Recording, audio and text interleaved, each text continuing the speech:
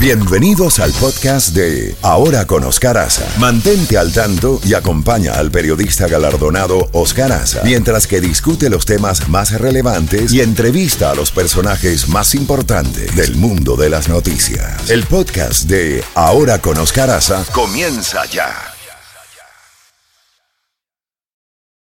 This episode is brought to you by Visit Williamsburg. In Williamsburg, Virginia, there's never too much of a good thing. Whether you're a foodie, a golfer, a history buff, a shopaholic, an outdoor enthusiast, or a thrill seeker, you'll find what you came for here and more. So ask yourself, what is it you want?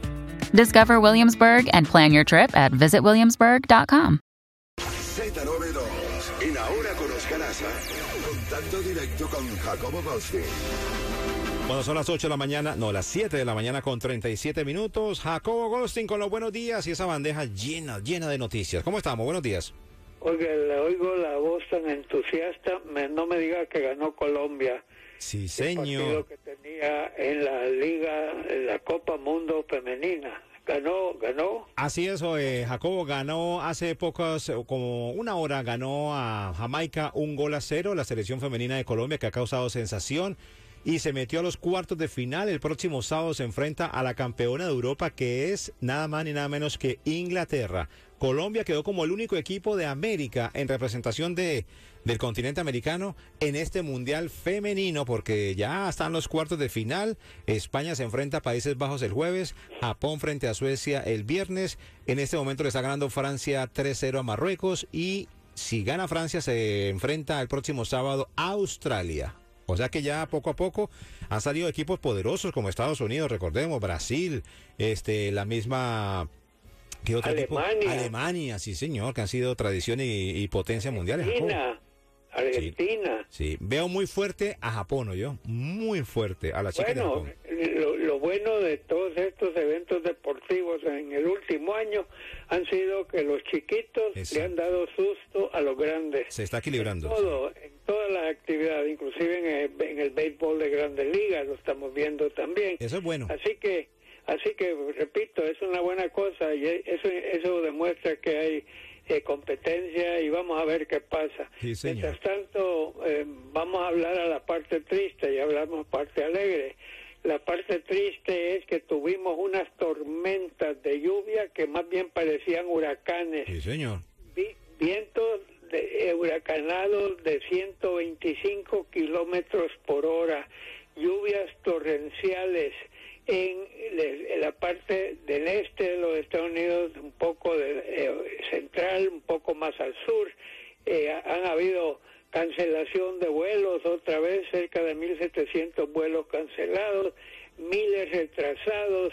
Es una situación verdaderamente grave porque y lo más interesante del caso es que los científicos han demostrado que el calor que estamos sintiendo está afectando la cantidad de producción de petróleo. Ahora, Jacobo, le agrego...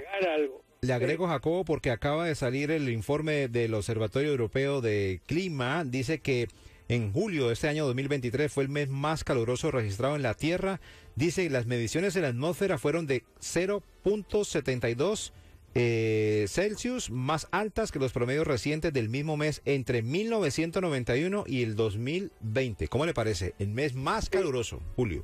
Okay. Y expertos que han indagado hacia atrás han dicho que en los últimos 120 años no ha habido, que cuando se empezaron a tomar estas estadísticas, creo que inclusive 130 años atrás, julio 2023 ha sido el más caliente que hemos registrado en la historia. No sé qué se usaba en años anteriores, quizás se sentía a freír un poco de carne y medir el calor, pero no cabe duda que esto verdaderamente es serio, es preocupante para ver, y por supuesto ya estamos viendo brincar el precio de la gasolina. No es que está brincando de $1 en un día, pero está 10 centavos, 12 centavos, 13, vamos sumando, seguimos todavía más bajo de lo que costaba hace 2 años, pero está ya más alto de lo que costaba hace un año. Y si eso no fuera suficiente, Arabia Saudita, que es el país que domina la OPEC, la Organización de Países Productores de Petróleo, ya anunció que nuevamente van a reanudar sin avanzar, más bien van a ir a retrasar la producción de petróleo, lo cual automáticamente sube el precio. Como ellos no necesitan plata, tienen toda la plata del mundo, los países petroleros, se pueden dar el lujo de jugar con la economía, subo, bajo, lo que les sobra es dinero, o sea que no es que están con crisis alguna, pero sí están jugando política, porque saben que reduciendo afectan a las potencias, afectan a Estados Unidos, afectan a Francia, afectan a Europa, afectan a Alemania, y como digo yo, vamos a ver qué es lo que pasa. En la parte política, Donald Trump sigue ametrallando con su voz, diciendo horrores del fiscal Jack Smith. Mientras más duro lo ataca a Trump, es señal de que más duro tiene temor que le haga daño. Ya se están preparando en este momento en Atlanta, Georgia. No sé si es Atlanta, creo que sí, pero es el condado donde está Atlanta, el jurado, porque van a indagar a Donald Trump, lo van a encausar para que se presente sobre la famosa llamada que él hizo a funcionarios de Georgia, al secretario de Estado, que es el que contaba los votos, al gobernador, a otras personas ahí, para que con éxito de cifras, dijo, yo quiero informarte que el señor Biden nos sacó de ventaja 11.779 votos, le digo hasta el último milímetro de votos, y yo quiero que usted me consiga 11.780. Eso está en la voz de él, esto no es un invento, esto no es que me contaron o pienso, no, ahí está grabado, porque lo grabó al señor cuando le estaba hablando. Luego llamó al gobernador de Florida, de Georgia, y le dijo, mira, tienes que hacer esto, lo necesito. Varios senadores republicanos llamaron a sus contrapartes a decirle, señores, ayúdennos.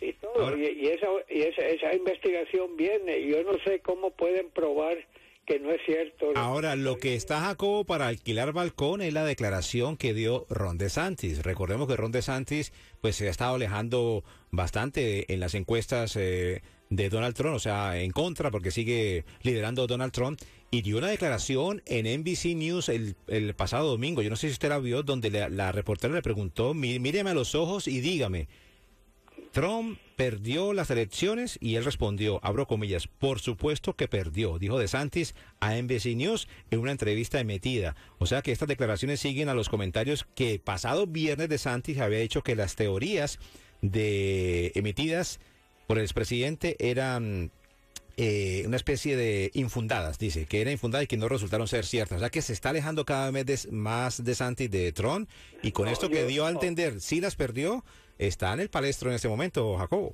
de los republicanos. No, lo que yo estoy viendo no es que él se está distanciando de Trump, sino que Trump lo está alejando de él. Correcto, se está alejando, pero entonces con estas declaraciones, ¿qué quiere decir? Con estas declaraciones de DeSantis. Sí, mira, para mí ha sido como un teatro ver cómo los republicanos que aspiran a ser el candidato presidencial no hayan las palabras adecuadas para no acusar a Trump, pero a que no se salga con la suya. Es un juego de palabras y las caras que hacen. Y la pregunta es, ¿estaría usted dispuesto a votar por Donald Trump si él es el candidato? Bueno, mire que es tradición que se apuesta al candidato, no sé, no hayan qué decir, ¿eh? Los tiene amarrados Donald Trump, bueno, no nos engañemos. Vamos a ver qué pasa. Seguro. Ahora también te quería decir de otro caso muy importante. Seguimos viendo casos criminales y en Alabama, oye esto, en Alabama está un señor que trabaja en los muelles donde llegan los buques esos turísticos. Nosotros los tenemos en el Atlántico, ellos los tienen en el río, y entonces había un señor afroamericano que estaba allí esperando que llegara ese cargamento de personas para que pudiese llegar a ese muelle. Entonces vienen otros ahí que parece que andaban echándose traguitos o no sé qué, y él les pide que por favor se salgan porque viene el grande. Sí. Y ¿sabe lo que hicieron? Comenzaron a golpearlo. Desgraciadamente todos los que golpeaban eran blancos, y el que estaba recibiendo los golpes, y fueron golpes duros, nada de empujones, ahí era afroamericano. Por supuesto que ya hay mucha indignación, claro, porque ahí se siente que hubo racismo, pero aparte de eso, todos los días estamos oyendo de crímenes, de asesinatos, como que si el país está en una época donde, como estaba el medio oeste de Estados Unidos hace 150 años. Increíble, sí señor. Era increíble, es la verdad. Bueno, Jacobo, ha llegado el gatillo time. Si se le queda algo por ahí rapidito en el tintero, o simplemente, como le dice Oscar todos los días, cuídese el mapa genético y nos hablamos mañana, Jacobo. Ok, me cuido el mapa genético, pero felicito a Colombia y quiero que ganen. Somos el único equipo de América Latina y del continente, del continente americano, de todo el continente. Ya cayó México, ya cayó, ¿cómo se llama? Brasil, Estados Unidos. Cayó Canadá y todo el mundo latino. O sea, señor. Colombia es nuestra esperanza y espero que nos dé buenos frutos. Saludos. Así es, Jacobo. Un abrazo, cuídese mucho y atento que solamente en 3 minutos 20 segundos